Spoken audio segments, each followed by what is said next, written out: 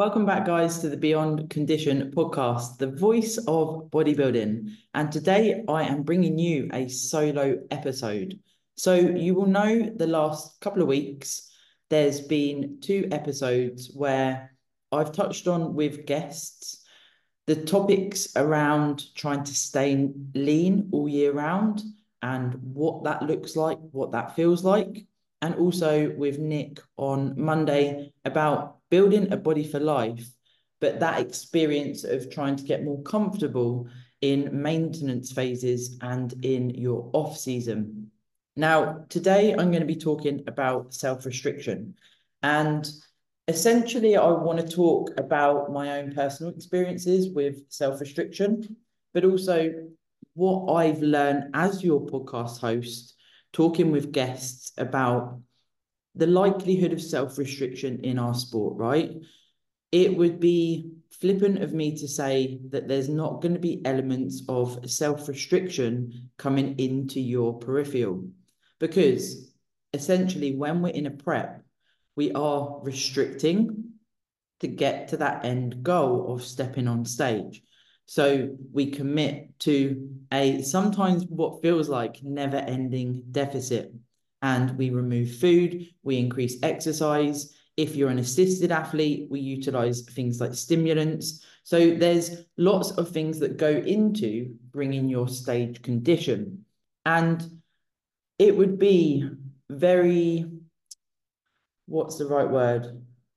I'd be silly to say that then that won't transfer into potentially the phases that you're going to enter as a competitor. So when we try to reverse out from a show, when we go into a maintenance phase, when we go into an off season, because for that period of time, you're committing to restricting for that goal.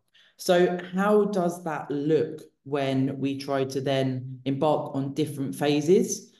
Some of you that listen may find that the reverse out, the maintenance, the off-season phases are, where you thrive. You may find that actually it's the prep that's harder and the restriction that takes place.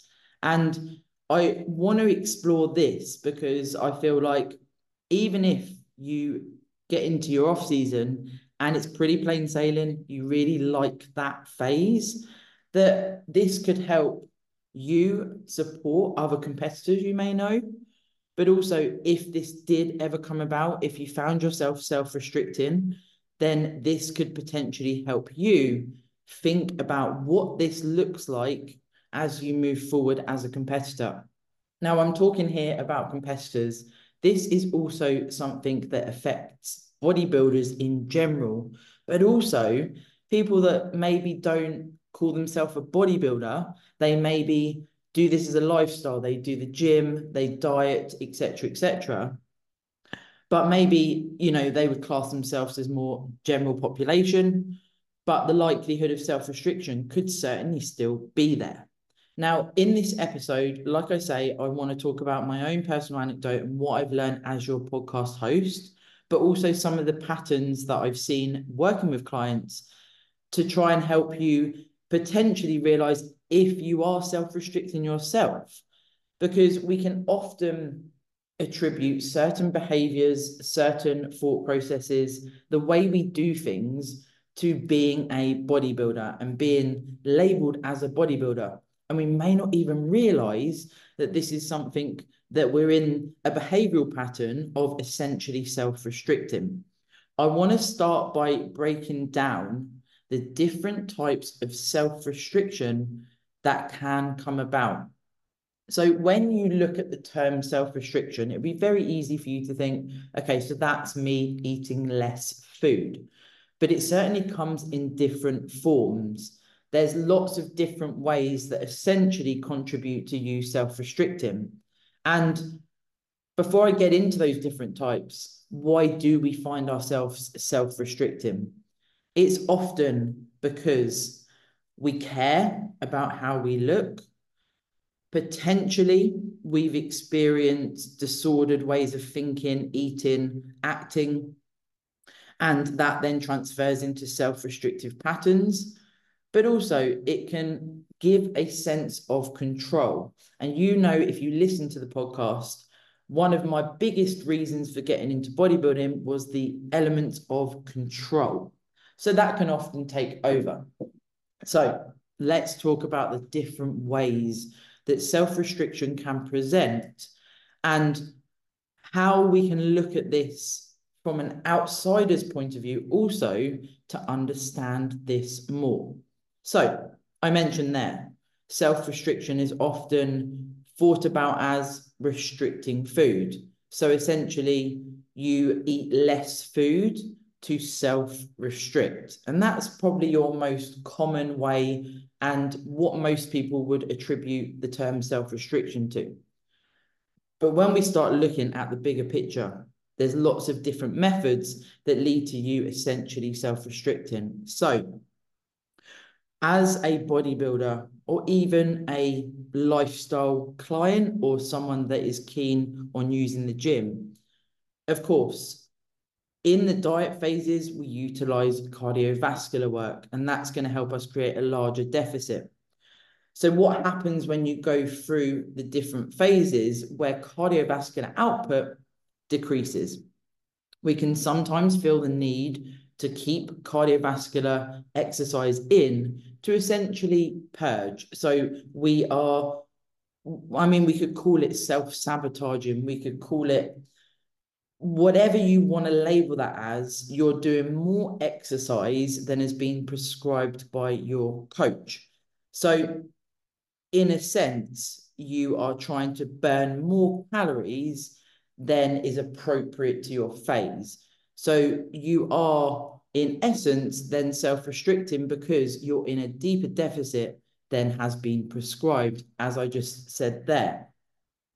This can also transfer into doing more steps, as an example. So if your steps are set at a target range, which often changes as you come out of your diet or your prep and you go through the reverse out and into the growth phase, your steps, generally speaking, are going to decrease. Now, I myself like to keep my clients' steps at, 10 to 12K in all of the phases. And then in a diet, we will ramp that up. But that is purely to keep a base level of fitness, to be able to stay active. And also it's looking at the bigger picture sometimes and keeping that cardiovascular health and general fitness as we move through an off season. But then if you're doing more to try and pull yourself into more expenditure, then we could look at that as a form of self-restriction. Now, we've also got the elements of if you go into binge restrict cycles, this is another behavior pattern that can occur when we self-restrict. So it's not just self-restricting by eating less food and doing that over a space of time. This would be off the back of binging and then restricting to try and almost claw back the calories that you've overeaten on, which unfortunately is a very, very common pattern that can happen for a lot of competitors, especially off the back of a show. It's not only your hunger hormones, your sex hormones, the physiological adaptations that have occurred in a prep, and then when you come out into the reverse out, you feeling really, really hungry and almost that insatiable hunger. You don't know sometimes what to do with yourself. And I know my client Dee will be listening to this. We have a bit of a running joke as to, I said to her once, I feel like I want to eat my hand, because in the last prep, really pushing into a diet, it was like nothing is touching my capabilities through food. Nothing's hitting satiation. It becomes that almost task. Each day it's eat the food plan, get to bed, eat the food plan, and just rinse and repeat. So like I say, it's very hard to almost gain that satiation in the diet, but also off the back of the diet. So not only those hormones being affected, but of course, your identity for a elongated period of time, even if you've done a shorter prep, so say 12 to 14 weeks, your identity of doing a prep as a competitor after the show changes, and that happens to us all. And it's not easy for many of us. Like I say, there may be some outliers that just crack on with the off season. They feel super good with the reverse out and they continue into the off season. But most people that have experienced these phases, it takes doing them multiple times to actually feel much more settled with flexing through the different phases. So when we tie this into the likelihood of binging, like I say, you can almost feel like nothing is ever going to satiate you again in that acute period of time, because it is acute to a certain degree. Now, depending on how lean you have got for your competition, also how much weight you have lost during that prep, potentially you may have lost weight before the prep and then continued onto a prep because you did well, you were infused, you thought, okay, I'm going to take this further and I'm going to go to stage. So looking at how long you've been in a diet phase plus a prep also, or even that prep in its entirety, that will potentially lead to how long you need to allow yourself that recovery period after your show. And like I say, even with all the experience in the world, it would be a complete oversight of me to say it gets easy if you've done it multiple times, because personally, for me, it doesn't. It gets easier, but that's because essentially you almost know what's coming. But there is this period of time through the post show, and it's something I did an episode on, separately. Why do I feel like this post show? And that podcast was very well received, because it's like you're in this no man's land. So then if you find yourself in this binge restrict cycle, how do you get out of that?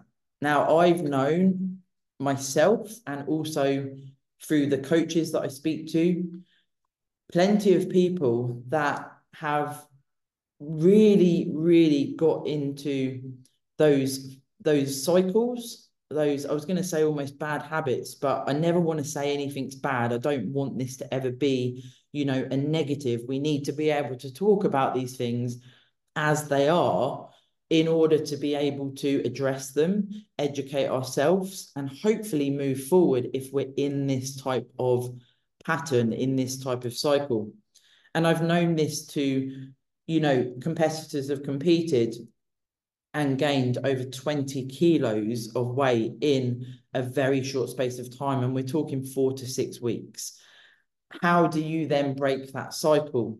And what I've noticed is when you go through this acute period after your show, if you do end up in this position, you've gone from the most incredible shape of your life to almost, back, almost looking like you're not a competitor, back to before you started the prep, and potentially putting on more weight than when you started the prep.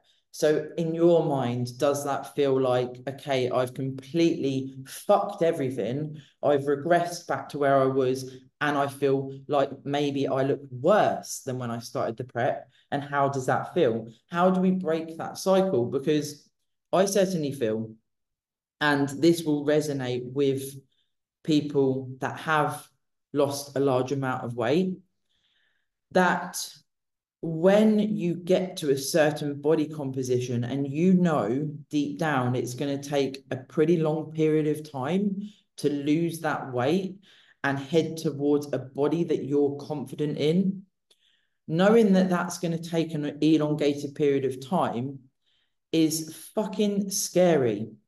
And it's hard concept to get in your own head. And I always try and imagine what that would feel like. Now, I've never been, overweight per se. I was carrying body fat before I started bodybuilding.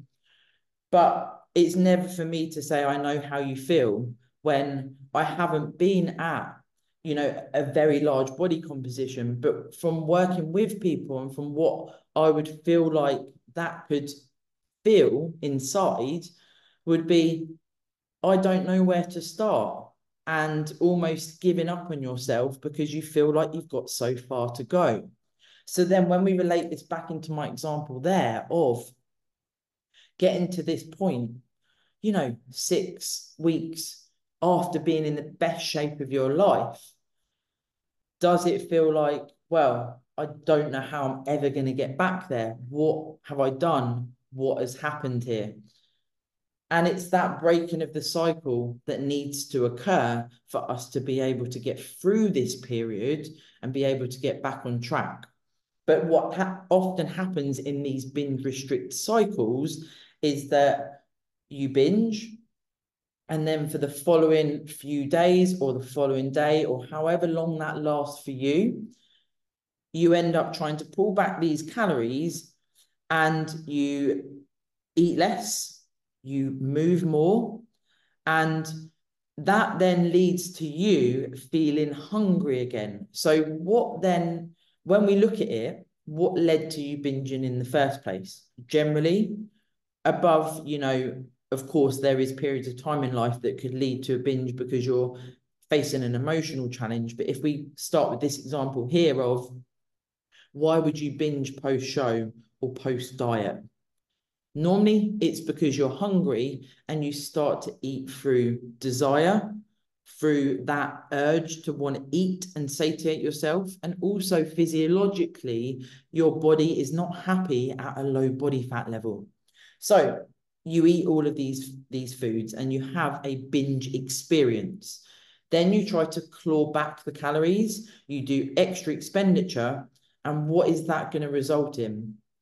When we actually think of it logically, you're going to be hungry again. So I'd say that this is certainly a common reason why the binge restrict cycle then solidifies and it becomes a regular thing that you find yourself doing. Now, what happens, generally speaking, with a lot of people that experience this is that when you binge, you do that quickly, and it's normally highly palatable foods which carry a lot of calories. Afterwards, you feel terrible. Depending on how much food you ate, you're then going to struggle to get to sleep, potentially struggle with digestion. And that, coupled with the mental torture you can feel after a binge episode, is not a nice place to be. Now, I haven't binged myself with, going in and going, this is a binge, I'm going to eat till absolute excess and find myself in that position where it's like, that's been a binge. But what I have done is I've certainly eaten large amounts of food, particularly after a show, and not felt good after that. So I can relate to how it feels physiologically, also mentally. But I'm never ever going to try and preach that I'm, a food disorder specialist or someone that knows exactly how you feel if you are in a binge restrict cycle. But as you know, guys, my solo episodes are always from a place of trying to share my experience as a coach, as a competitor, for you to listen and go, okay, so if this is happening to me, can I gather some tools here or some self-actualization to move forward? So like I say, I know how that feels to eat more than you potentially thought you were going to, or eat and then suddenly have that dump of food in your gut and think, holy shit, I do not feel good. So then the next day, again, it's that mental torture of you wake up and you realize what you've done.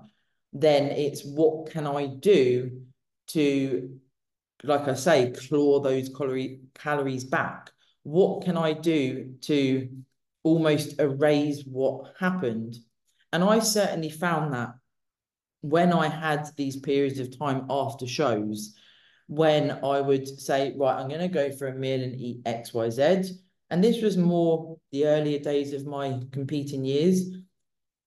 If I then had additional food and I felt that dump of food in my gut and that feeling of, holy shit, I feel very, very full, it's very tricky to address that there and then because you get caught in the moment to a certain degree, particularly that first post-show meal.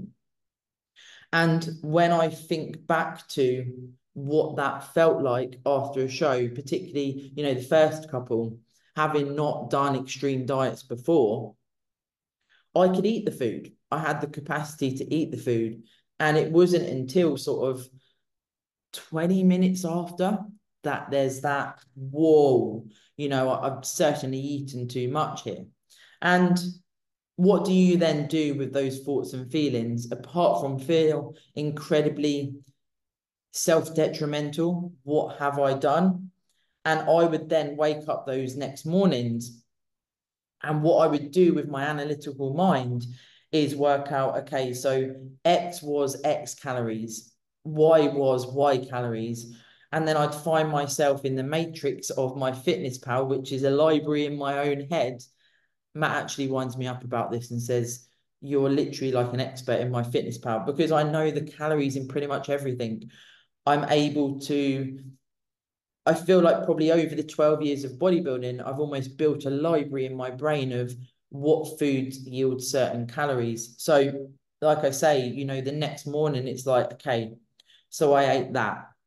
And then I don't know if any of you guys have experienced this, but I would then visualize the food that I eaten. So say it's a burger. We'll go with a burger because that's my favorite post-show meal ordinarily. But say I had the burger. So I would visualize that and I would think, okay, so this steak burger was X size. Okay, so that's going to be roughly that many calories. There was a cheese slice, so that's about that many calories. There was some ketchup, that's about that many calories. A brioche bun. You can see my thought process here. So then I would almost itemize every single thing I ate and go through this, laying in bed the next morning, thinking through it, this library of foods, calculating in my own mind what I'd eaten. Sometimes I'd sit and write it on my notes. I'd have to almost get it out to realize what I'd eaten and how many calories I'd gone over. Then we're set. Now, I say set. In my first few seasons, until I started to make my own decisions more so around post-show food, my coach said, have what you want. Now, that's a difficult one, right? Because when you're at that point after a show and you haven't experienced it before, having what you want is what can end up leading to you eating a lot more than you maybe need to or should, or however we want to frame that. And then it can lead to these cycles that happen as we move forward. So when I think back to having what I want, for me, I would have been better with guidelines. And this is where I work and structure with my own clients. And, any of you guys that reach out from the podcast that are about to compete and you're concerned about post-show already, is trying to have guidelines in place and thought processes before you compete as to, okay, so what do I want to do after my show? Now, I almost feel like it's like a grown-up way of thinking in the bodybuilding space. Now, what I mean by that is when you get into the sport, I felt like I was immature to the sport. So, if you think of a child compared to a fully grown adult, it's like when you start out in bodybuilding, you're a child, and then you go through several phases and you become an adult to it, and it becomes much more logical. So now I'm in a very secure place with what each phase brings. Yes, I still have hang-ups, I'm not going to lie. However, I've been able to go from being that rookie newbie bodybuilder to overeating, going through periods of wanting to self-restrict, spending years of my life imprisoned by negative self-talk, to sitting here today delivering this podcast in a very, very different mindset. And this is what I like to do for my clients. What I do is I use those 12 years and I can foresee things that may happen. I can talk about pretty much anything they come across because I've been there. And it's hard to almost, admit that that's my strong suit per se. But You can read as many studies as you want. You can listen to as many podcasts and YouTube videos as you want. However, in my mind, personal anecdote is by far our greatest resource when we are talking about mental health and also behavioral patterns that do come about. So I feel extremely privileged to be able to offer this and for my clients to be receptive. And it's often why people reach out to me, because they can go, wow, you've got 12 years of doing this. What can I learn from you? And what education can I gain to hopefully, if these cycles occur or anything I've already spoken about happens, we can nip it in the bud in the early days. So that example I gave of, after 6 weeks of competing and putting on 20 kilos, this could potentially stop when it starts. So we have the first binge episode, and then as a coach, I'm able to support my clients and we can talk about that. Now, if you're experiencing or you have experienced, and maybe you're in a prep now and you don't know if there's a likelihood that this will happen again to you, I personally would speak to your coach. If this is something that has happened in the past, your coach needs to know. I would also, and this again is something that I like to do, talk with your coach about what the reverse out and the off season will look like before you get there. Start to understand it, educate yourself, and understand also, which is quite hard for competitors when they're in a prep to hear and fully take on board. But if you're listening now and you're in a prep, guys, you cannot keep prepping forever. You cannot stay lean forever. You've heard on the episode with Aram, 4 weeks to the beach, what will happen if you try and do that, and also with the episode with Nick. You've heard me speak on this podcast many, many times and share on my social media what can happen if you try and stay lean for longer periods of time. There's a big, big difference, guys, between dieting and a contest prep. And if we find ourselves self-restricting and trying to stay lean, the physiological impacts that can happen and the mental health impacts that can happen are phenomenal, because it can completely construct your life and your every waking moment. And if you are self-restricting, physiologically, your body is not happy. And if we now break down the different ways of trying to combat each of those methods of self-restriction I've spoken about, and then I'm going to talk about other ways that you may be self-restricting, but not actually realizing that it's a method of self-restriction. So we're going to start from the top. My first example, and what most people would assume self-restriction is, not eating the food that you've been assigned on your plan, or the appropriate amount of calories that are appropriate to your phase outside of a diet. I say that, but I have in the past tried to eat less calories and self-restrict in an extreme prep also. So this, I don't want to miss that out. This is also appropriate to self-restricting in a prep. Now, that may seem wild to some people listening.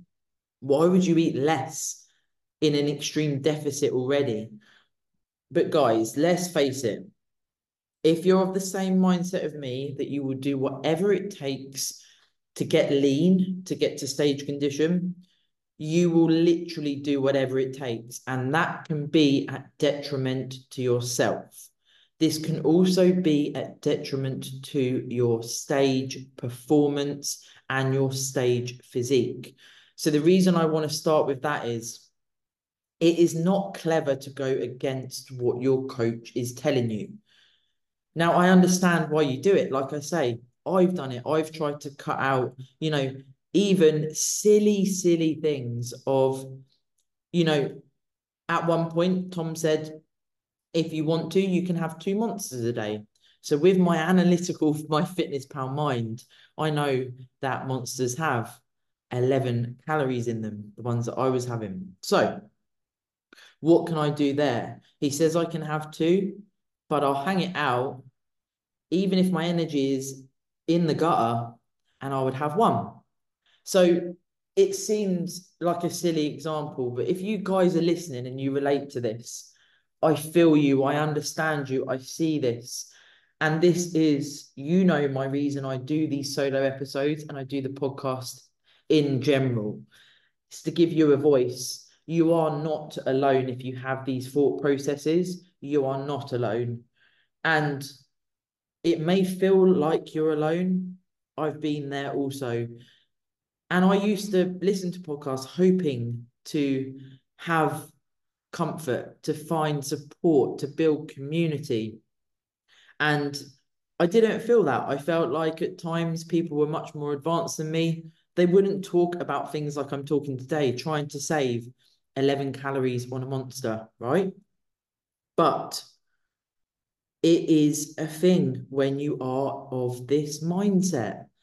And if we don't talk about it, if I don't talk about it as your podcast host, I could be missing an opportunity to hopefully speak to you right now in your ears and say, when you are in a prep, if you find yourself wanting to restrict more, and that also goes for doing more steps, more cardio, the things that will accrue more of a deficit. If you do that, there's two examples here. If you do that and you don't tell your coach, you've got to remember, guys, your coach is basing changes on you saying that you're doing the plan that they've set. So if you're saying I'm doing X and you're not, and you're doing more, and you check in, your coach is going to prescribe what you need to do that following week or however often you check in based on you saying what you've done in the plan that's been set. This is not helpful for your coach. It is also not helpful for you because you're not being honest. And this is going to be, dependent on the person, right? But I know a lot of my listeners are honest people that they really value, you guys really value how I'm honest. So if you're an honest person and you're holding information back from your coach, it is not going to make you feel good. And mentally, over time, that will chip away. So that is the first, example. You've then also got the example of telling your coach, okay, so I am doing more. Now, in that example, I'm hoping that you have a coach that you can tell and that they work with you to essentially give you education into if you do more at this point, then this could happen. However, if it's brushed over, I would personally speak to your coach again about this because there's something occurring here, guys, that can lead to bigger problems in the prep when you step on stage and certainly post show. So if you do find yourself wanting to do more, isn't that better? Surely more of a deficit is better to get leaner. In simple terms, yes. So we create more of a deficit, we get leaner, right? But what we need to remember here, guys, is we are physique-based athletes. We're not doing Weight Watchers or Slimming World or whatever other diet. There's so many, guys. We're in a contest prep. So what are we doing over that period of time? We are getting leaner while trying to maintain as much training performance as possible. We're doing that over a period of time, and that is timelined to get you to the stage in the best condition with muscular fullness, with being able to perform, and essentially bring in a stage physique. So if you're self-restricting, even early on top of the deficit you've been set, and your coach doesn't know that, that timeline essentially is, I'm not going to say blown out the water. it's trying to work out what the best words to describe that as. But that plan is almost non-redundant, right? Because your plan is set individually to you for you to lose weight over a period of time. You may have competed before, so you have an idea of your stage weight. It's constructed so that you're able to last the prep in the best physiological and mental state as possible. Yes, the last 6 weeks it gets pretty gnarly, but if you're self-restricting near the start, that 6 weeks that gets gnarly could be extended. And what does that do? That additional period of time where you're restricting on top of your deficit can end up accruing more fatigue. When you get closer to stage, you can look flatter than maybe you would if you were following your plan. It could be very hard to replenish your glycogen stores when you do your peak. When you get to the stage, your performance could be affected because you've done more of the deficit than was set. Your reverse out and your rebound could be a night and day difference if you have been hanging out in a deeper deficit for a longer period of time than was planned out with your coach.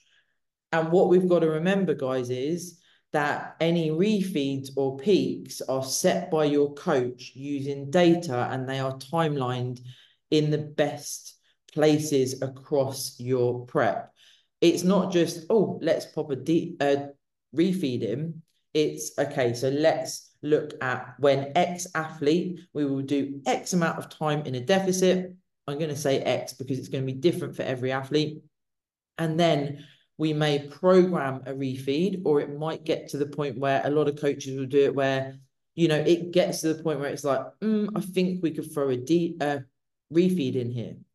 And that refeed is going to be based on the data you've given for the deficit that has been set. So if you're doing more of a deficit, this could affect not having such an efficient refeed. This will also potentially affect when you get to peak week and you do your peak. If you're holding back more so, the peak is timed where your show is, and then your timeline is worked backwards, right? So hopefully you have a coach that timelines and helps you understand this process. But we have our show here and we work backwards. I realize I'm acting on camera here and you can't see me if you're listening to the podcast. But you imagine the end goal of the show, that red flag, and then you work yourself your way back. So you've got that journey of the prep. And essentially, your coach is going to be timelining, or at least a rough timeline of what's going to get you to your stage condition. And that is based on data, what you give your coach, and your physique response. So you might think that self-restricting further in your prep at the start isn't going to do fuck all to your peak. But we've got to realize that over time that there could be the potential of you, if you keep doing this over your prep, that it could impact that end goal, that end stage physique. Because if you keep pushing into a deeper deficit, physiologically, the body doesn't like it anyway. So if you're doing that more of your own accord, this is where I say this is a physique-based sport. So this is why I gave the example. This is not Weight Watchers, because they don't care what you look like. You do, but you're not judged on your physique. But if you're doing things against your coach's wishes, when you get to stage, if you don't have that stage look that was planned for, that's desired, if you don't get the placing you want, if you've done things like self-restricting your prep, that's on you. And that is not a nice feeling to have. Trust me, anything that you do in a prep, you think about when you step on stage. Now, luckily for me, when I had these thoughts, that example of a monster, I spoke to Tom and we thrashed it out, and that was straight away. My main thing is that I had those thoughts, and what can thoughts lead to, right? Actions. But what we need to be able to do is self-actualize thought processes and speak to our coach. If you're thinking of trying to create a further deficit in a deficit, this is something you want to speak to your coach about. And this also feeds into, excuse the pun, refeeds. So many coaches will utilize refeeds through different phases. It's not just preps, but if we focus on the prep as the example, and many competitors will go, no, I'm not lean enough, I don't want to refeed. But if you've hired a coach, this is a big message on this episode, guys. If you've hired a coach, do what the coach says. If you've hired a coach and the coach is prescribing things that you're not sure of, so the example would be, I get a lot of you reach out that have been given advice, and you've heard me speaking with guests on the podcast, particularly around PED use, and you thought, holy shit, I shouldn't be doing that. You then need to take it upon yourself to either reach out to another coach that you've vetted fully, or you need to speak to that coach and speak up and have a voice and say, why are you getting me to do this? I'm not sure I should be doing this. However, if you've hopefully done this in the logical way, per se, you've looked for a coach, you've researched the coach, you've perhaps spoken to their clients, you've had maybe multiple consultations, and you've got the right coach for you, go all in, do everything they say, because prep is not a joke, guys. Now, I know some people will do it to step on stage, and perhaps, it's more, I want to give this a go and I want to step on stage. But if you're being set a plan, even if that's your example, maybe you're not pursuing the sport to, trying to get a pro card or win a show or whatever it may be, I would still say that you do what your coach says. Even if you're prepping to step on stage and experience it, you will still feel that element of, did I stick to my plan to the letter? And that's a big bit of advice here, guys. When you have thoughts around self-restriction in a diet phase or a prep, speaking to your coach and self-actualizing and being honest with yourself and understanding, guys, let me tell you, it's going to generally be from a point of you want to do your best. You want to get leaner. You want the scale weight to drop quicker. You want to see your striations come through. You're worried, am I going to be lean enough to step on stage? But you have to trust your coach. Everything they prescribe you is for a purpose. And generally speaking, I can't speak for every coach, but is your coach going to want to put you on stage not lean enough? I would guess that the answer is no, they wouldn't want to put you on stage unless you're lean enough. And is your coach going to get you to do things that are not in line with your goals? Again, hopefully not. And remember, we're talking about a prep in its entirety here, not necessarily PED use, etc., because I know that's going to, blur some lines there, and there is some wild things that happen when we talk about PEDs. But let's talk about, the prep in itself. Generally speaking, your coach is going to prescribe you how to get from A to B and look the best that you can. Now, when we then talk about eating less food in the other phases, so this is where you might assume that it would take place more than in a prep or a diet. So when we come off the back of a diet or a prep, we've reached a level of condition that, generally speaking, we're going to be phenomenally happy with. Now, I say generally speaking because are we ever happy, guys? I'll let you answer that as you listen to me on my rambles today. But it's very hard to feel completely content when you're in the physique-based realm.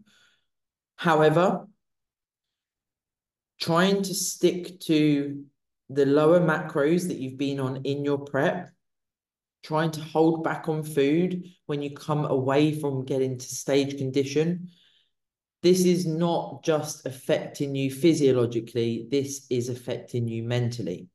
Now, I speak from experience. I always felt that progress was getting lean.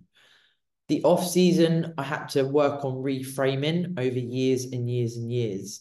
Now, like I mentioned right near the start, some of you may thrive in off season and really love this phase. And that for me is so fucking cool to see, because I get it now. I understand it. And it's something I've always tried to help my clients embrace.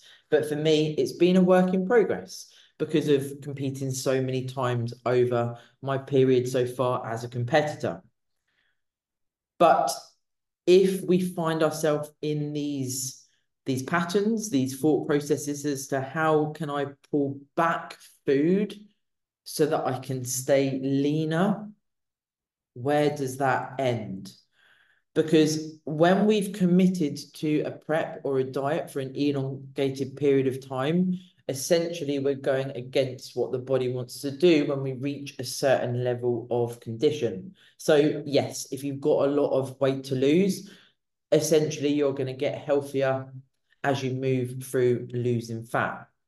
However, when there's that tipping point, and this can be for lifestyle clients as well, perhaps you're doing a photo shoot, or if you're doing a prep for a show, you're going to meet that point where it becomes, let's play it straight, guys. I was going to try and dress it up there to a certain degree, but it's not normal. We are going against what the body wants to do, and we are getting leaner, we're dropping body fat against the psychological and physiological cues that the body is giving. So we feel heightened hunger, we feel lower energy, our sleep is affected, our mood may be affected. Lots of things occur in this space of time.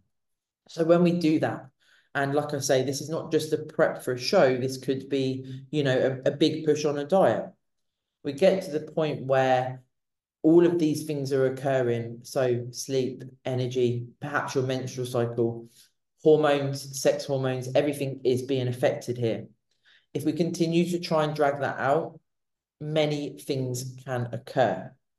So as the example of your menstrual cycle, this is a bit of a, would I say, grey area in my eyes with what I see coaches putting out. Now, it's not for me to, say that any other coaches have got it wrong or what have you. That's not my vibe, as you guys know, if you listen to the podcast. However, there's not really a set, okay, we need to put on X amount of weight, then your menstrual cycle will definitely return.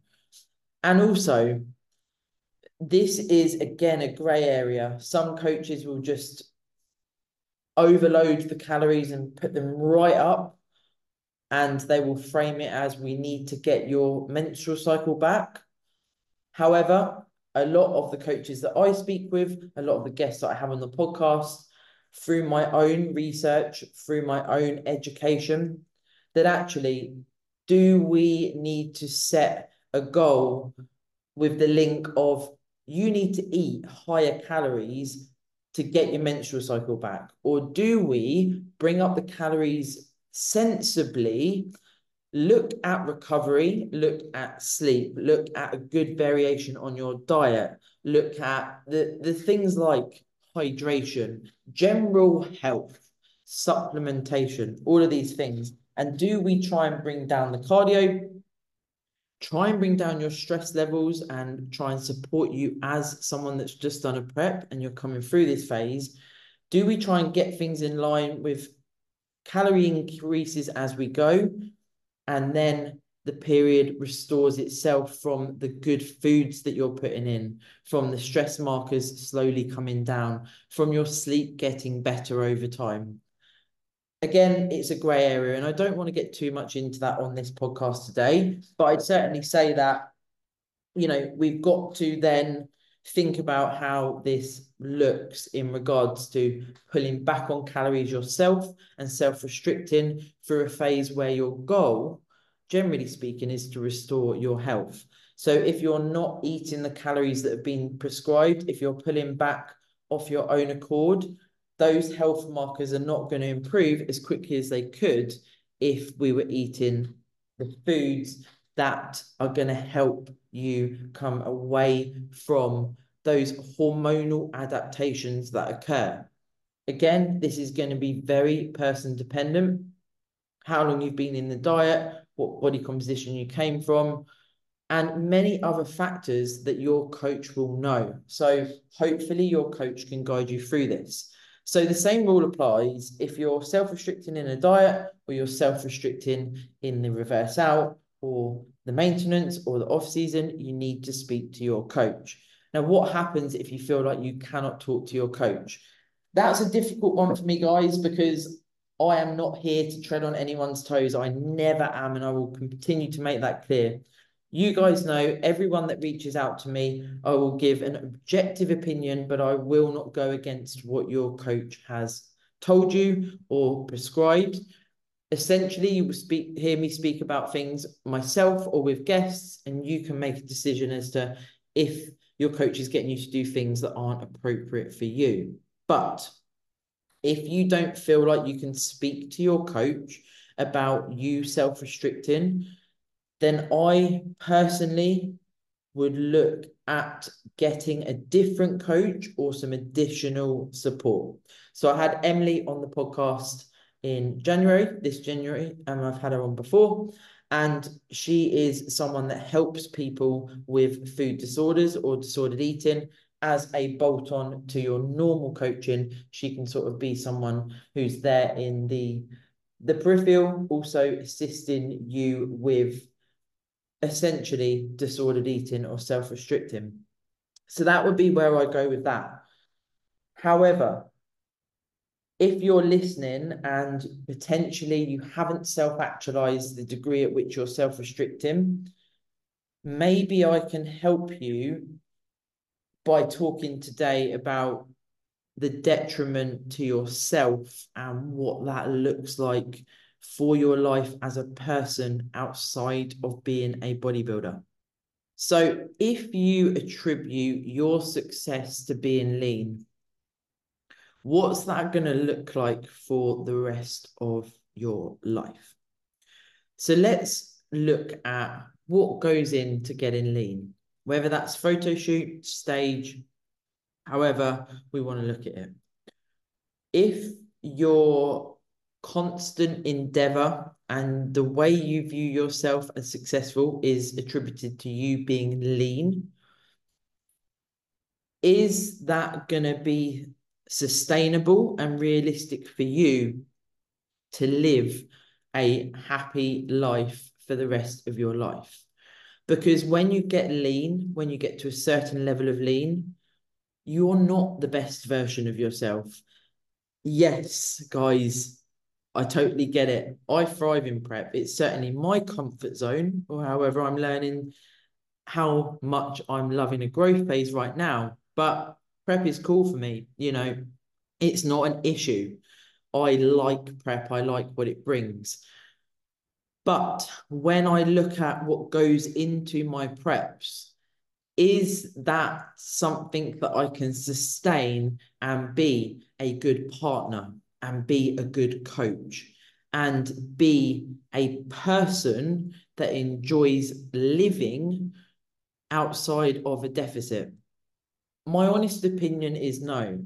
Now, when I say about can you be a good partner, a good coach, etc., I believe, and this is personal to me, hopefully some of you guys will relate, and this is not me being arrogant, you know, but me by now, that is not how I roll. But if you set out a prep and you know that for, say it's 16 weeks, you've got a 16-week prep ahead of you, you know the deficit's going to continue over time, it's going to get harder, more and more needs to go into it, more commitment is required, you get closer to your show, then you're going to compete. But then if you tell yourself, okay, so the start, it's not easy, it's never easy per se, but obviously it gets harder over time. So the first bit of a prep, generally speaking, if you've come off the back of a off season or a maintenance phase. Obviously, I did give the example earlier of if someone's dieted and then continued on to a prep. But if we take the examples of if you've done a maintenance or an off season, generally speaking, you've got fat stores there, you've had a good amount of food.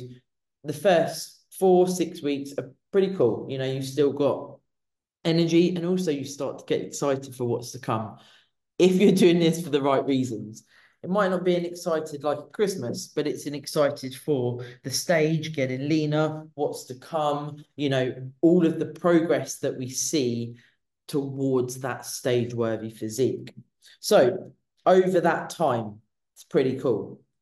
Then you can of course start to feel it a little bit more, and that can ebb and flow. But like I say, my personal opinion here, guys, and my clients all know this, Matt knows this, my coach knows this, and anyone knows this who is close to me, probably those of you that aren't close to me as well, potentially, because I make it quite apparent. The preps that I do are a choice. I fucking love bodybuilding. So when I go for a prep, it doesn't matter how fucked I am still doing everything in my power to be a good partner, to 100% deliver to my clients as I would in any phase. I personally do not think it's okay if your coach is in a prep and 6 weeks out, they send you a message saying, sorry, it's going to be minimal contact now. I'm getting ready for a show. To me, that is your coach saying that their goal is more important than yours. And to me, that is not on. That's my personal opinion. If anyone listens to this and you're a coach and you do that, it's not something I think should happen. That's my personal opinion. And of course, it's an open space. And this, I feel, is something that should not happen. So if I'm going to prep, my clients aren't suffering, my clients aren't getting less of a service. However, if you're a coach that does this and now you're thinking, maybe I shouldn't do this, what I would say is look at having some time off around your shows. We're allowed time off, guys, as online coaches. It's something I've got to get used to. I love my job, so time off is not a thing. However, I'm having a week off next week for Matt's birthday. Anyway, the time off before, after, in between shows, however you want to do it, that would be a way for you to go, okay, so I'm having a week off before my show and I'm having a week off after my show. And I'm going to make sure everything is in place for me to offer what I always would, and allowing for holidays, because like I say, it's employment. We are still allowed holidays, but ensuring that you're able to do all of those things in a prep, I think boils down to if you actually want to do the prep, if you give a shit about your job and your partner. You don't have to go into a prep and forget everyone else. Yes, you go dark, guys. I understand it. You have to have tunnel vision, but you also need to take ownership of being able to speak to your partner and those around you and be able to say, I'm going dark. This doesn't mean that I don't love you. This doesn't mean X, Y, Z, but it means that at the moment I am prioritizing getting this prep done, getting to stage, but I want you to support me. Anyway, I've been on a massive, massive tangent there. But essentially what I'm saying there is, and I don't ever want to just say something and not give a solution, because that, again, grinds my gears. When you see things, if you self-restrict, you should stop. And that's the end of the post. It is not helpful, but that's where I say, if you can't speak to your coach about this, and this is where this tangent began, look at support outside of that, or look at a different coach that you can confide in. So if you find yourself doing this, guys, there needs to be an element of self-actualization. And this is where you need a trusted space to speak to someone about this. Because for me, until I self-actualized it, until I said I'm self-restricting, and actually spoke out words out of my mouth, I couldn't come away from it. And that is the biggest bit of advice I've got today, is that you need to own what you're doing. Now, like I said, generally speaking, the reason we're doing this is because we care about how we look.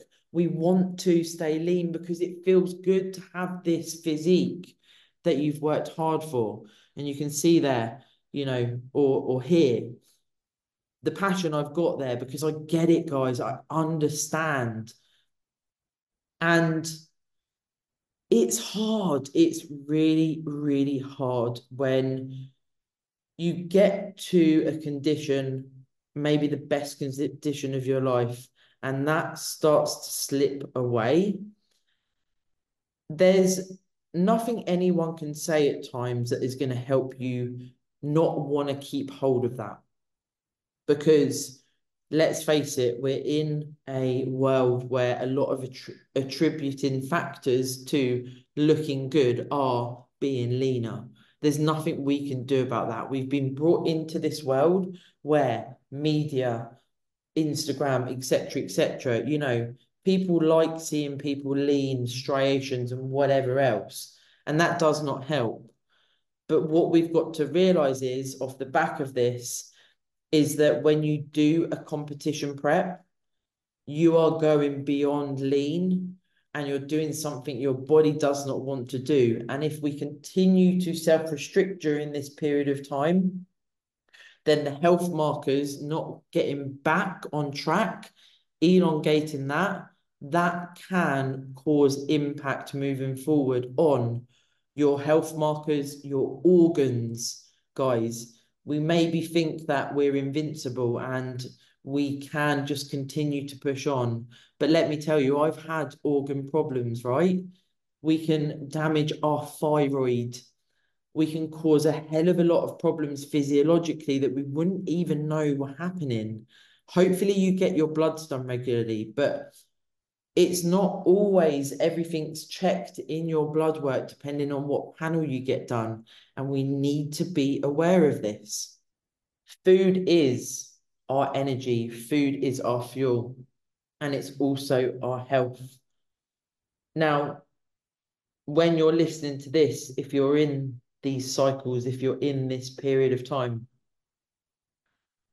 one of the biggest things that started to change my mindset and really help me, perhaps this will also help you. Food is health.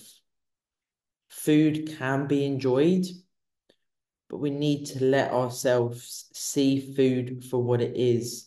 To restore my own relationship with food, I needed to understand why I was attributing certain foods as good or bad, why I would want to eat certain foods or not eat certain foods. And I needed to almost rewire my brain to be able to do that. And the self-restriction often is tied to wanting to stay leaner as we move away from being lean. And that's going to be personal to you. I'm never going to be here to go, well, you should do this, you should do that, and everything will resolve. But like I say, guys, please speak to someone or your coach. I understand how lonely this feels. I really, really do. And that's tough because right now, I can recall so many times when I would be in this spot of worrying about what everyone else thinks as I move through the different phases. If I wasn't leaner, would people think, well, she's let herself go? What's happened there? She looked really good. I've had all the comments. Are you allowed to eat that when I'm having a square of fucking dairy milk? Can you eat that? It's a cereal bar. All of these things that are normal foods, but they are labeled by other people. And I think personally that did affect how I then saw certain foods, right? And then those self-restrictive patterns and why I mentioned about what other people think, that can lead to you self-restricting in the different phases. So you might even clear the reverse out, the initial maintenance phase, and you're in the off season, you might feel pretty good. But some wanker decides to make a comment. And I actually wanted to say some cunt then, because why people have to project their opinion onto you about your physique, it blows my mind to this day, and I'll never ever be able to understand why somebody needs to subject to you negative thoughts and actualize that by being negative to you about your physique. And I've faced this a hell of a lot over my whole life, and many of you will. People putting their opinions on you. How does that lead to self-restriction? How does that lead from you feeling good in an off season, training hard, enjoying good sleep, being able to potentially have a meal with friends, all of these things? And what happens when one person decides to say something negative about your physique? Suddenly, you maybe find yourself self-restricting again. And I've been there, and I talk from experience, and this has not happened just once, because there are many of these nasty people in the world. And how do you get back from that? How do you get someone's nasty comment out of your mind? And this might be someone you know really well. Again, I've had this. This could also be your partner, guys. This could be your partner being detrimental to you being lean and then you being in off season, and then maybe they like you being leaner. All I can say is ejecting those people out of your life is the best decision you will ever make. Anyone that speaks negatively about your physical appearance, it's hard for me to put into words here, guys, because this hits me hard, because no one has the right to attack you for your physical appearance. No one's got the right to attack you in any way. But if you find someone being detrimental about your physical appearance, getting away from them as soon as possible, but also speaking to someone. Please speak to your coach. If you want to, speak to me, because it's important. If you start to go down this self-restriction because of what someone else has said, and let me add, guys, these people are, generally speaking, people that aren't even in the physique development realm. So they've got no fucking idea. And half the time, these people do not do anything for their own physique development journey. They don't even know what physique development is. And they feel they've got the right to make a comment to you about your physique when you're flying and that one person fucks it up. So speak to someone. Now, if we then lead this, I feel like the best way to then sort of move the podcast episode today is going into that binge restrict cycle, because essentially it's what we've just spoken about there, but with binge episodes in the mix. So the self-restrictive patterns, that general term of self-restriction, we'd often assume that is going to be eating less food. So when we then look at that being off the back of a binge of eating excess calories, eating till you feel sick or are sick, potentially it's food that you've hoarded and then you've eaten it all in one.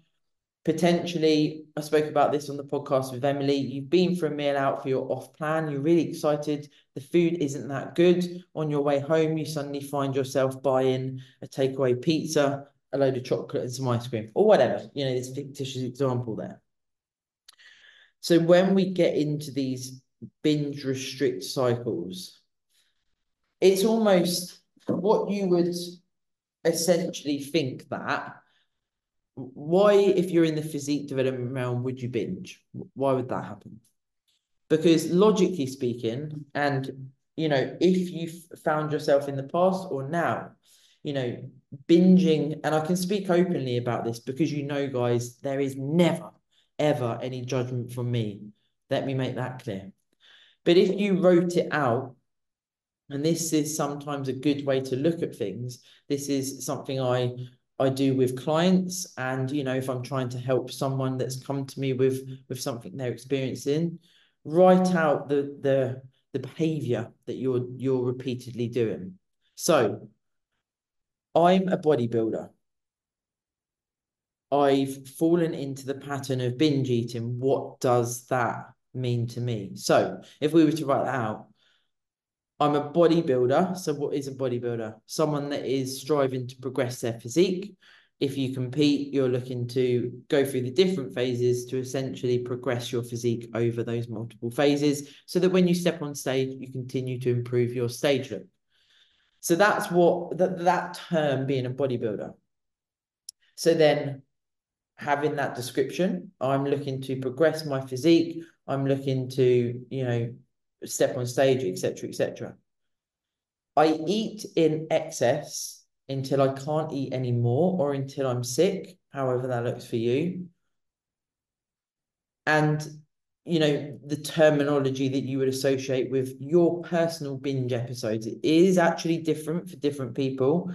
This can sometimes lead to also purging, which again is an individual response per se. So some people will binge and then go to bed. Some people will binge and then purge. You've got a multitude of ways, but the description that is appropriate to you. But when you write it out and you look at it, what am I? I'm a bodybuilder, whatever, whatever phase you're in.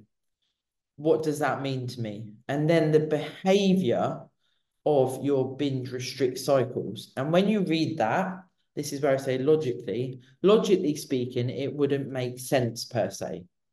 Again, make it clear, there's no judgment here. But this is what I found very useful for myself and with clients. Because then when you write it down, instead of it just being internal talk and, this constant battle in your own mind, it's like, okay, so why am I doing that? Why has this happened? Because I'm a bodybuilder. I love bodybuilding. I want to progress. I want to do well. And then I'm doing this to myself.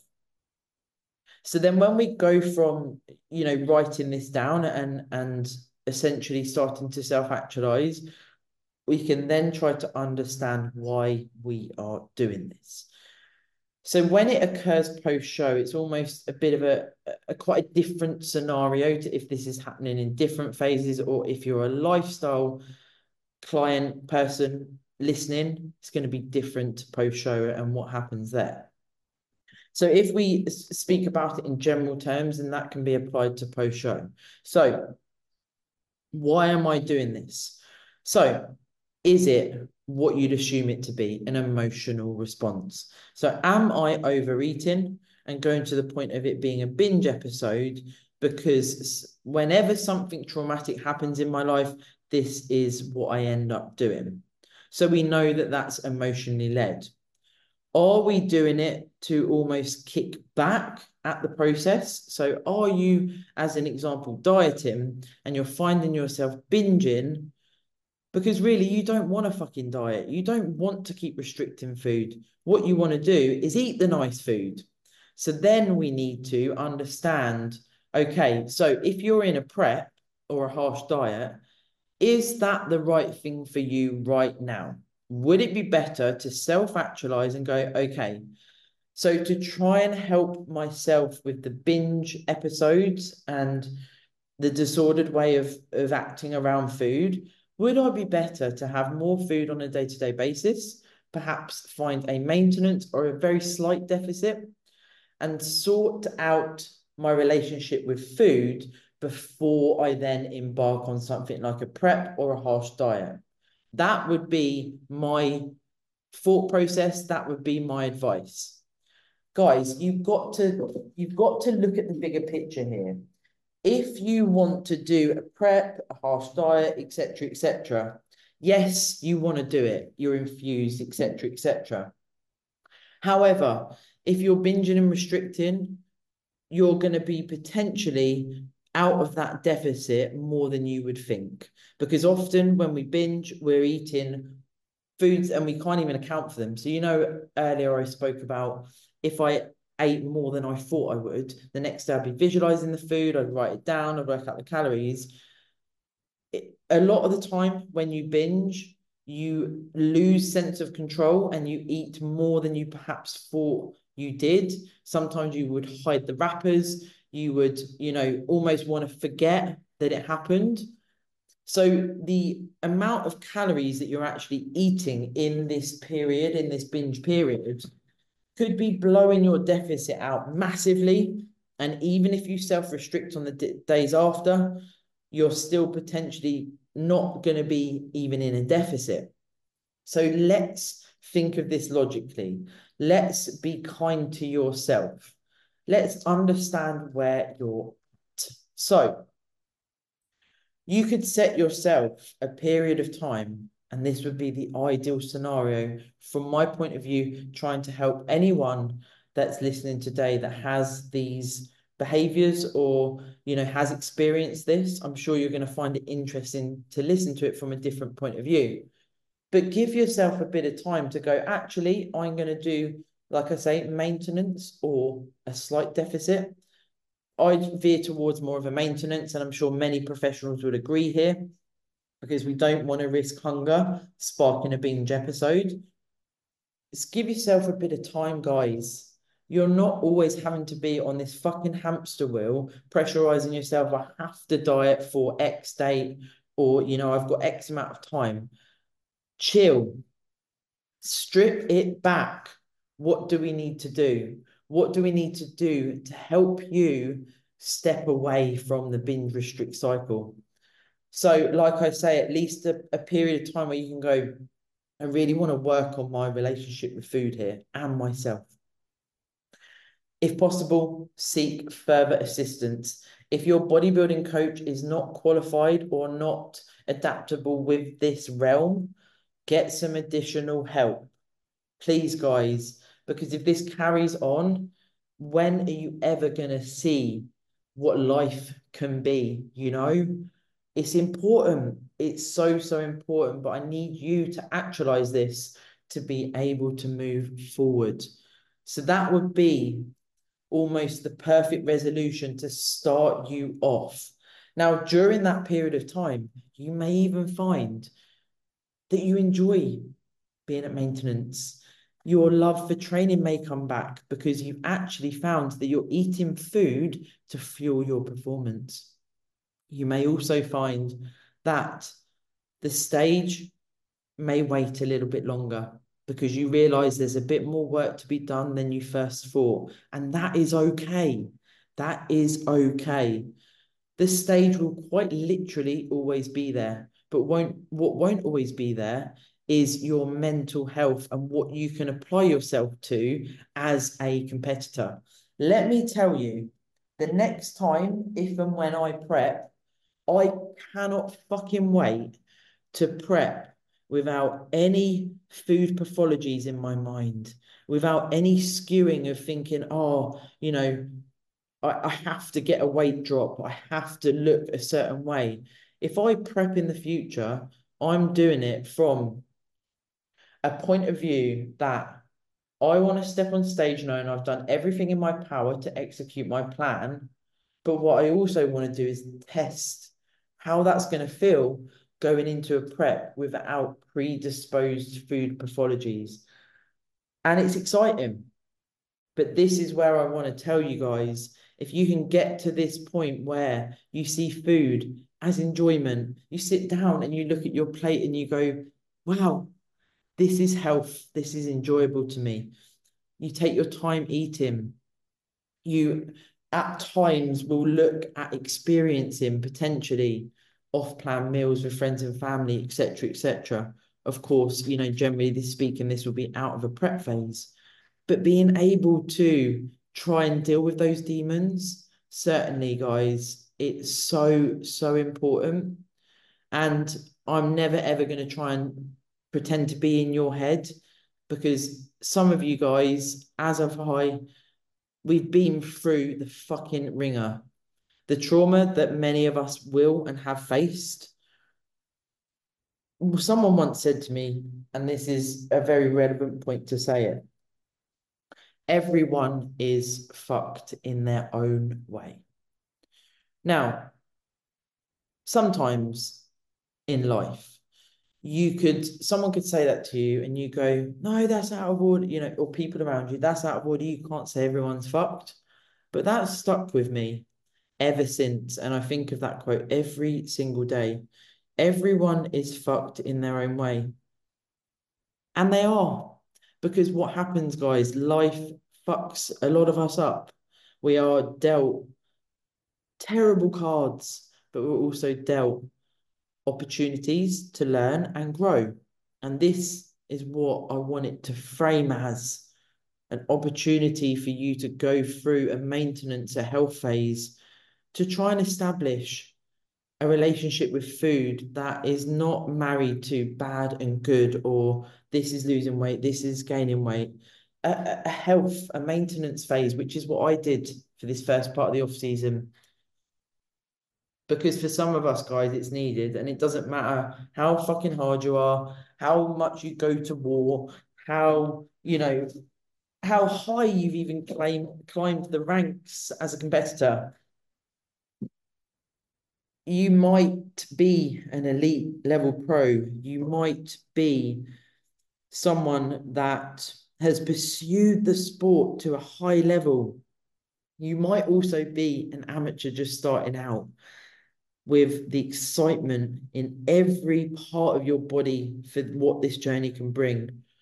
This type of stuff that I'm talking about today affects us all. And I wish that sometimes I could reach out through the headphones and give you a hug, because that's what I wanted. All I wanted was someone to understand me for my analytical mind, my need for data, my desire to do my absolute best to step on stage and do myself proud. Because, like I say, we all have struggles in this realm, guys. And it is okay, because generally speaking, it's because we fucking care. But sometimes you need help and you need to speak to people. You need to speak up, but you also need to own it. And it's fucking gnarly sometimes, guys. If you're binging, if you're restricting, whatever you're doing, admitting that to yourself is tough. And it's not gonna be an easy road. It wasn't for me. It was extremely difficult. But the fulfillment that I face and that I feel every single day, I promise you, it is so, so worth it. And it is a journey, as is all of this. Now, that sounds like I'm going to wrap it up, guys, but there's a couple of other things I want to talk about today on this episode. So I touched on earlier about restricting through additional exercise or additional steps. And that is for sure a form of purging, of you're not necessarily restricting calories, but you're trying to do things that are going to take you into extra expenditure. Now, there's also two other ways I want to look at how you're essentially purging also. So there is the use of laxatives in this realm. And this essentially is, and that's like if you make yourself sick after you binge, you can try to use laxatives to essentially do the same. And slightly away from the grain, but another thought process that I had before recording today, and it's certainly something that I lent on to try and essentially expend more calories, was the use of stimulants. So I still feel that these three subjects are going to fall under self-restricting essentially and trying to lose weight or trying to claw back calories if you have binged. So we talk about one of the other sort of obvious ones, right? Overtraining. So doing excess cardio and maybe excess steps. So a very easy way for you to feel like you're doing more, to get leaner or to stay lean. Maybe you tell your coach, maybe you don't. We've spoken about that on this episode today. So what I want to talk about mainly with the additional steps or cardio is if this is to try and create a further deficit on top of your plan or against your plan, however we want to frame it. You need to be aware, like I spoke about earlier in the podcast, this is going against what your coach has set you, and this could affect what your physique looks like on stage. Now, let's look at this logically speaking. So say you've been set, you start your prep at 10K steps as a fictitious example, and you're doing 12. The following week, your coach is going to need to go, okay, so they've done 12. I need to keep the data around the same. Okay, so we set the steps at 12. You decide to do 14. You can see how this would go over time.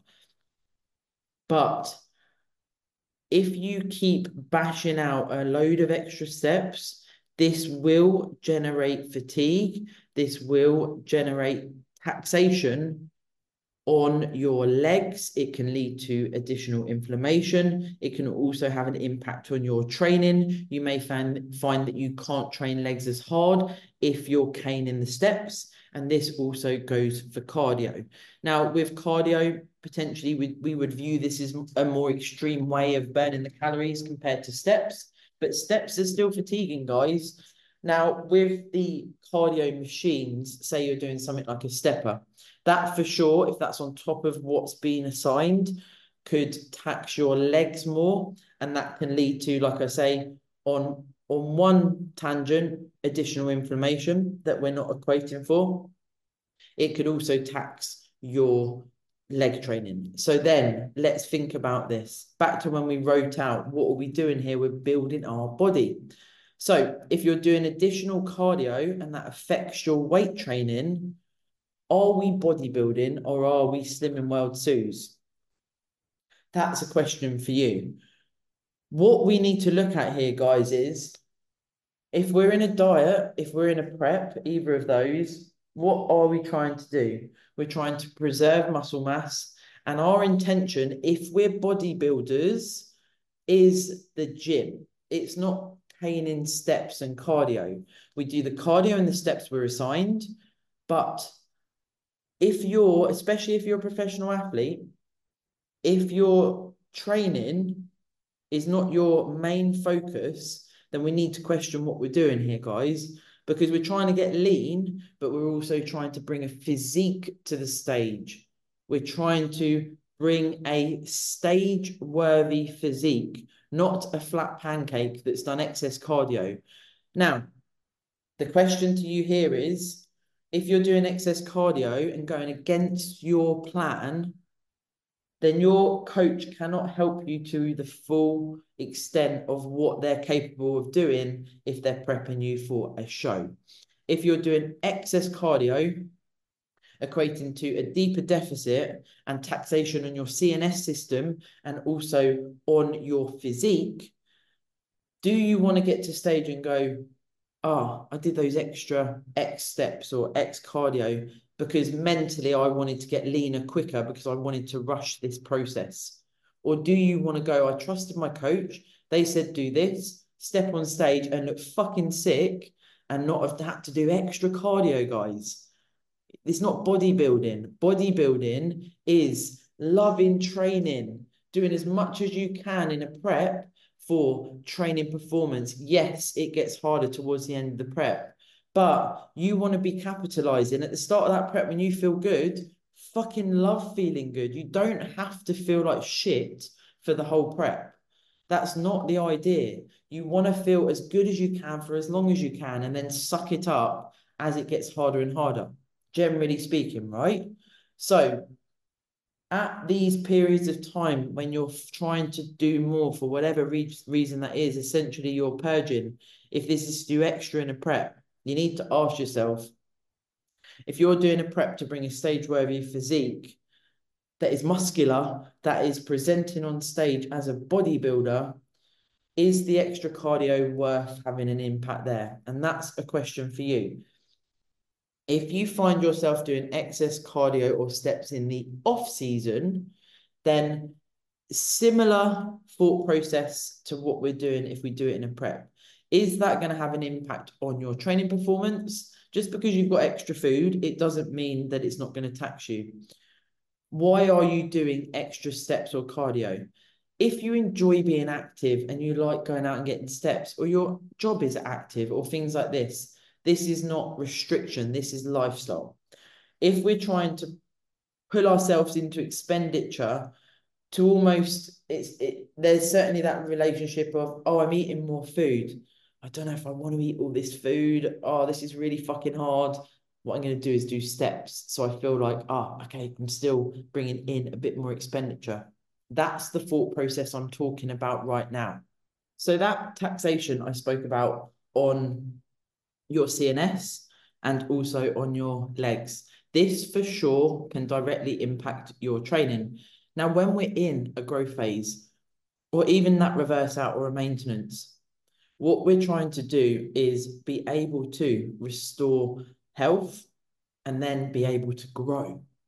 So in order to grow, we want to sleep hard, we want to train hard, we want to eat well. They're our main fundamentals. Of course, PDs are used, but above all else, the fundamentals are in place. Now, when we find ourselves wanting to, as an example, your coach puts your food up and you think, I'll do some extra steps. You're then not utilizing the food that your coach has prescribed. Now, why is your coach prescribing you more food? Because the progress was on track and we want to push into the next phase of your growing. So then if you're then counteracting that by doing sneaky cardio or additional steps, then that is not being utilized for your progress as an athlete. Now, another common thing that can happen, and I've done it myself, I'm going to be honest, as always, that you can agree with your coach to do off-plan meals. So generally speaking, as you get into your off season, maybe you do this in your reverse out and your maintenance, depending on who your coach is and also where you're at as an individual, if that's the right move for you. What you can do is potentially have off plan, go a bit OTT, and then find yourself back into the self-restriction. That doesn't have to be a binge. That can be that you've maybe eaten more than you thought you were going to, or potentially you didn't have a great experience with the food, so you feel like you want to be almost self-sabotaging, detrimental to yourself, and you start to find yourself doing excess cardio to almost feel like you're counteracting the food you had. But remember, guys, what I spoke about before, you're going to drive more hunger. You're also not dealing with potentially your relationship with food and why this is occurring. If you're overeating on an off plan, then this needs to be a conversation with your coach and with yourself. So if you're new to this and you find yourself overeating every time you have an off plan scheduled, it's not, I'm going to put it out there, guys, this isn't necessarily your fault, but you're given essentially what we would label as freedom. So you want to eat some delicious foods. You want to be with your friends, your family, whatever that may be. You get caught up, you eat food. You've maybe been in a diet, a deficit, and you haven't had those foods. And these sparkling new foods are there. They taste good. You eat excess food. What I would say, guys, is work with your coach. Be honest. Be honest with yourself.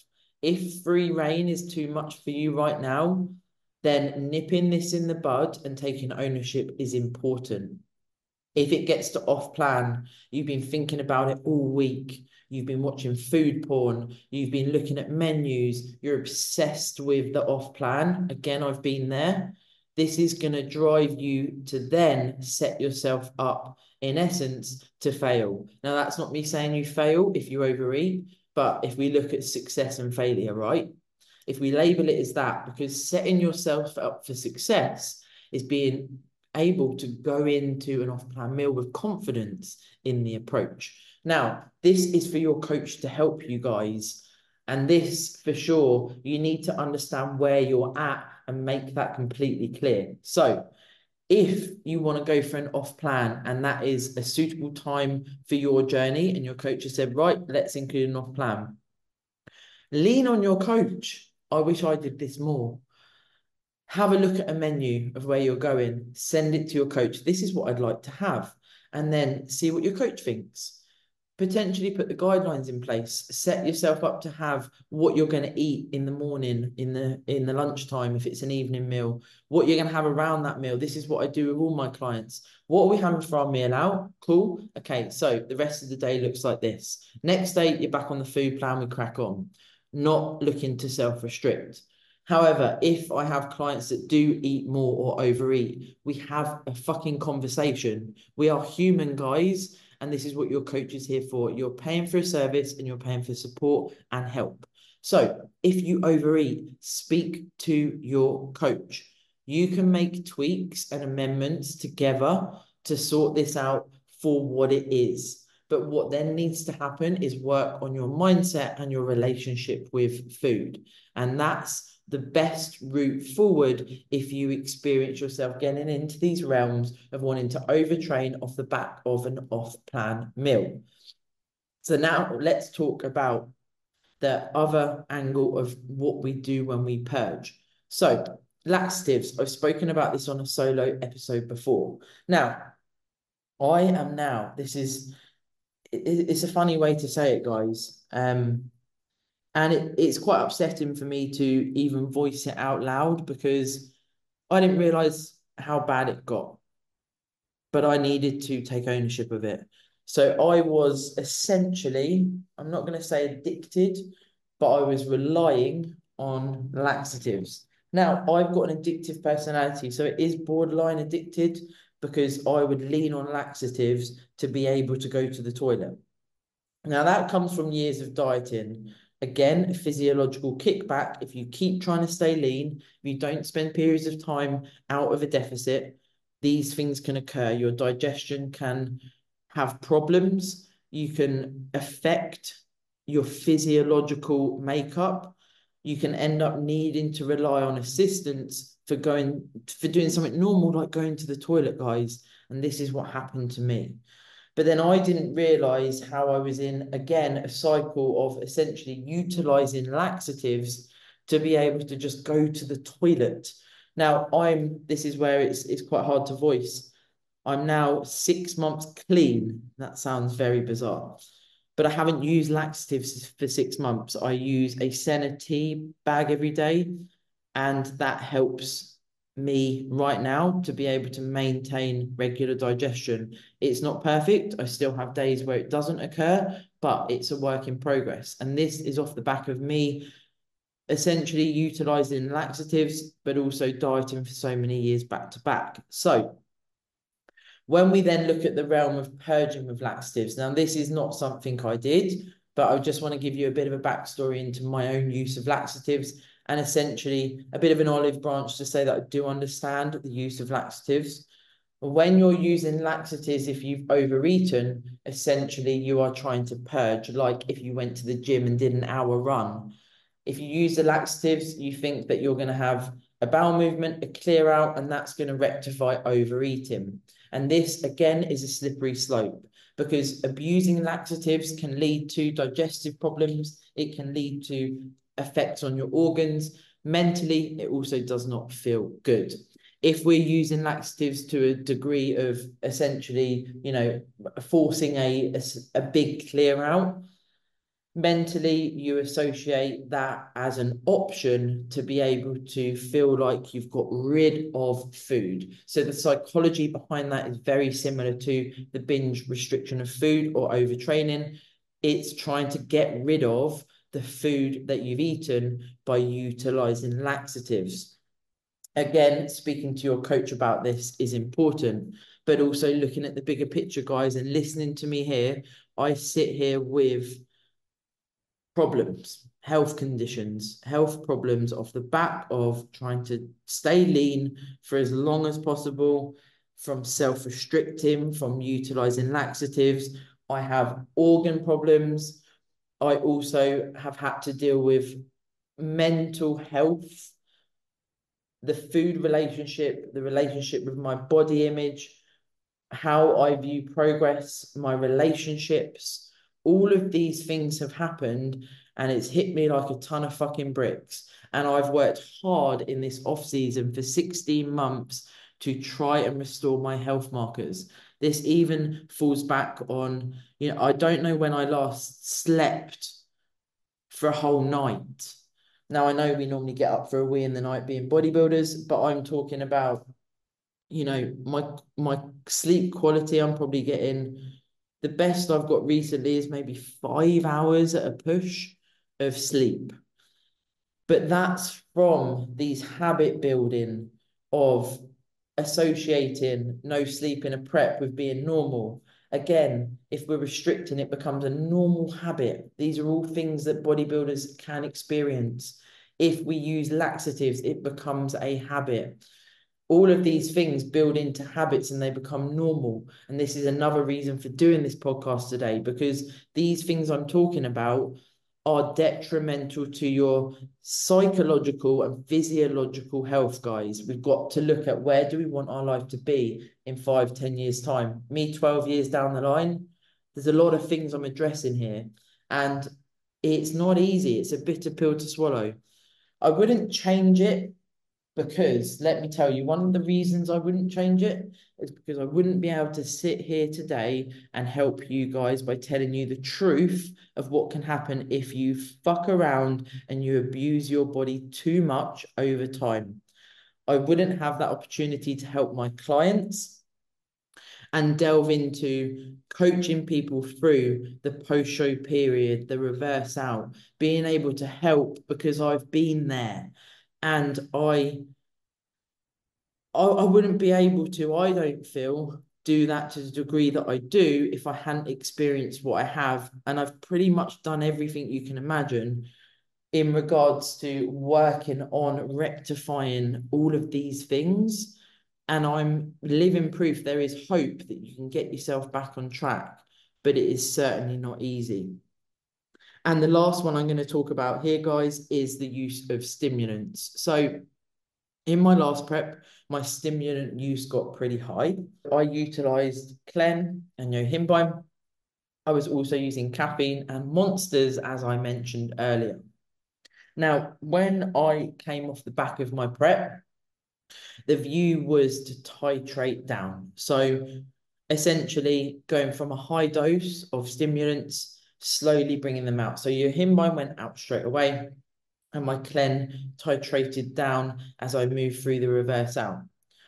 But I found that I certainly had a psychological pattern to wanting to keep the Clen in as the food went up, because I was scared of having more food. I love getting lean, and that is something I've had to deal with. I just thrive in prep. I absolutely love it. One of my best friends, Georgia, she listens to the pod. And I did a podcast with her and her other half, Matt. They've both been on this podcast. And I went on theirs and she was like, "You just love everything about prep." And I was like, "Oh, you're definitely one of my friends." Because she can see, it's quite clear I love prep. And this is why it's been hard to not do it for this elongated period of time. But certainly, as I moved through that phase, the desire to want to have Clen and continue that as I was in my off season was certainly there.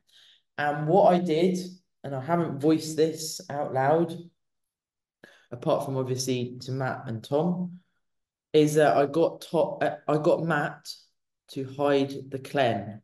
Now, guys, I don't need to hold back here. I'm happy with being vulnerable and being honest with you guys. If I help one person today, that is, for me, everything. I had to take ownership and say, I'm going to keep taking the Clen if I know where it is. I need you to remove it so it's not there. And does that feel like weakness? Yes. Does that feel like I've got a problem? Yes. But how do I sort out a problem if I don't take ownership and I ask for help from someone that I love and I trust? So that's what I did. This also, guys, transfers into if you're struggling with food in the house, if you're struggling with going to the gym and doing excess cardio, speaking to your partner or someone that has an impact on your day-to-day life, tell them straight, I can't stop doing X. I need your help. And that's what I did. And that's certainly something I would recommend. If you've got someone you can reach out to, ask for help. Just be honest, guys. You're being detrimental to yourself, and it's going to be an individual reason to you, but you need help, and that is okay. It is okay for sure. And the way I want to wrap this episode up today is on that exact topic. If you're listening today and you've got a partner that is exhibiting signs of self-restriction, I want to surmise potentially how you could help them. So we've spoken about people making comments, people imparting their opinions on you, and how much that upsets me.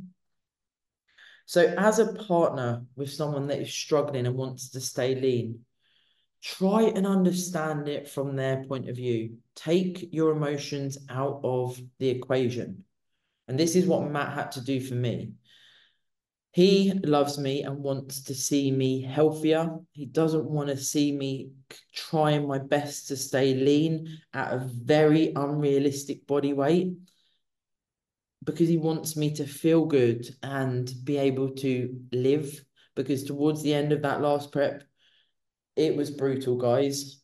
As you can pick up, I absolutely love the brutality of it, but for him, it was hard to see. So then the reason I mention this is because in his mind, he wants me to get healthy, but in my mind, I want to stay lean. So the emotion needs to be taken out from the partner if they are stepping up.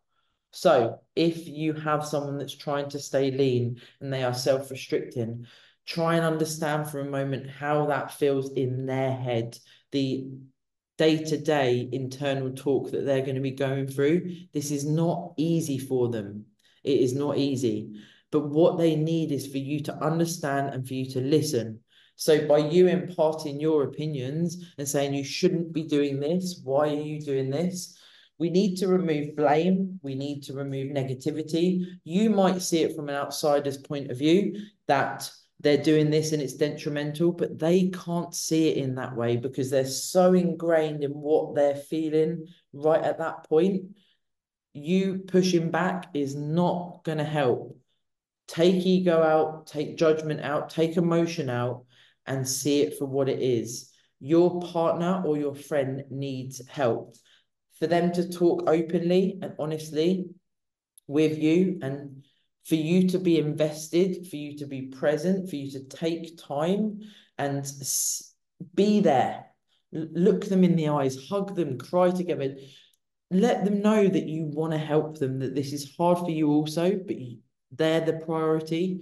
This for sure is certainly, if you want to help your loved one, this is the direction I would sincerely take, because you'll notice as a partner potentially, if someone's hiding food or not finishing their plate or going to the gym earlier than need to, little warning signs and red flags. If you go in all guns blazing, that could potentially lead to this getting more detrimental to that person, and this could exacerbate it more and lead to any of the things that I've spoken about today. So please try to just take it down a notch, come away from the situation, utilize what I've spoken about today and how that may feel for your loved one, and try to help them rather than go in all guns blazing. So, guys, I'm aware that this has been a lengthy episode and it is a bonus episode. I feel like it was a good time to do it today because there's a lot of talk on this series about mental health, but also the detriment of things like self-restricting as a person, competitor, bodybuilder, however we want to frame it. I hear you. I always want to give you a voice. You know that. That is my sole purpose here. If I can help, as I mentioned earlier, one of you self-actualize and move forward, that to me is everything. And I will never take this position that I'm in for granted. So I hope that this episode has been useful. If you have anyone that would, benefit from listening today, please send it over to them. If you want to talk to me, reach out. I will get back to you. And Instagram is normally the best place. You will find me, Sarah Parker _BB. And if you enjoy this episode and you feel it would be useful to share it on your stories, to spread the word that people are heard, that they do have a voice, then I'd love to see it, because it helps me get the podcast in more ears. It helps me spread the message and be able to support our community. And I really appreciate it when you guys share it, because like I say, it helps me help you and our community. And I will leave it there for today, guys. But thank you for listening, and I will speak to you next week. Hey!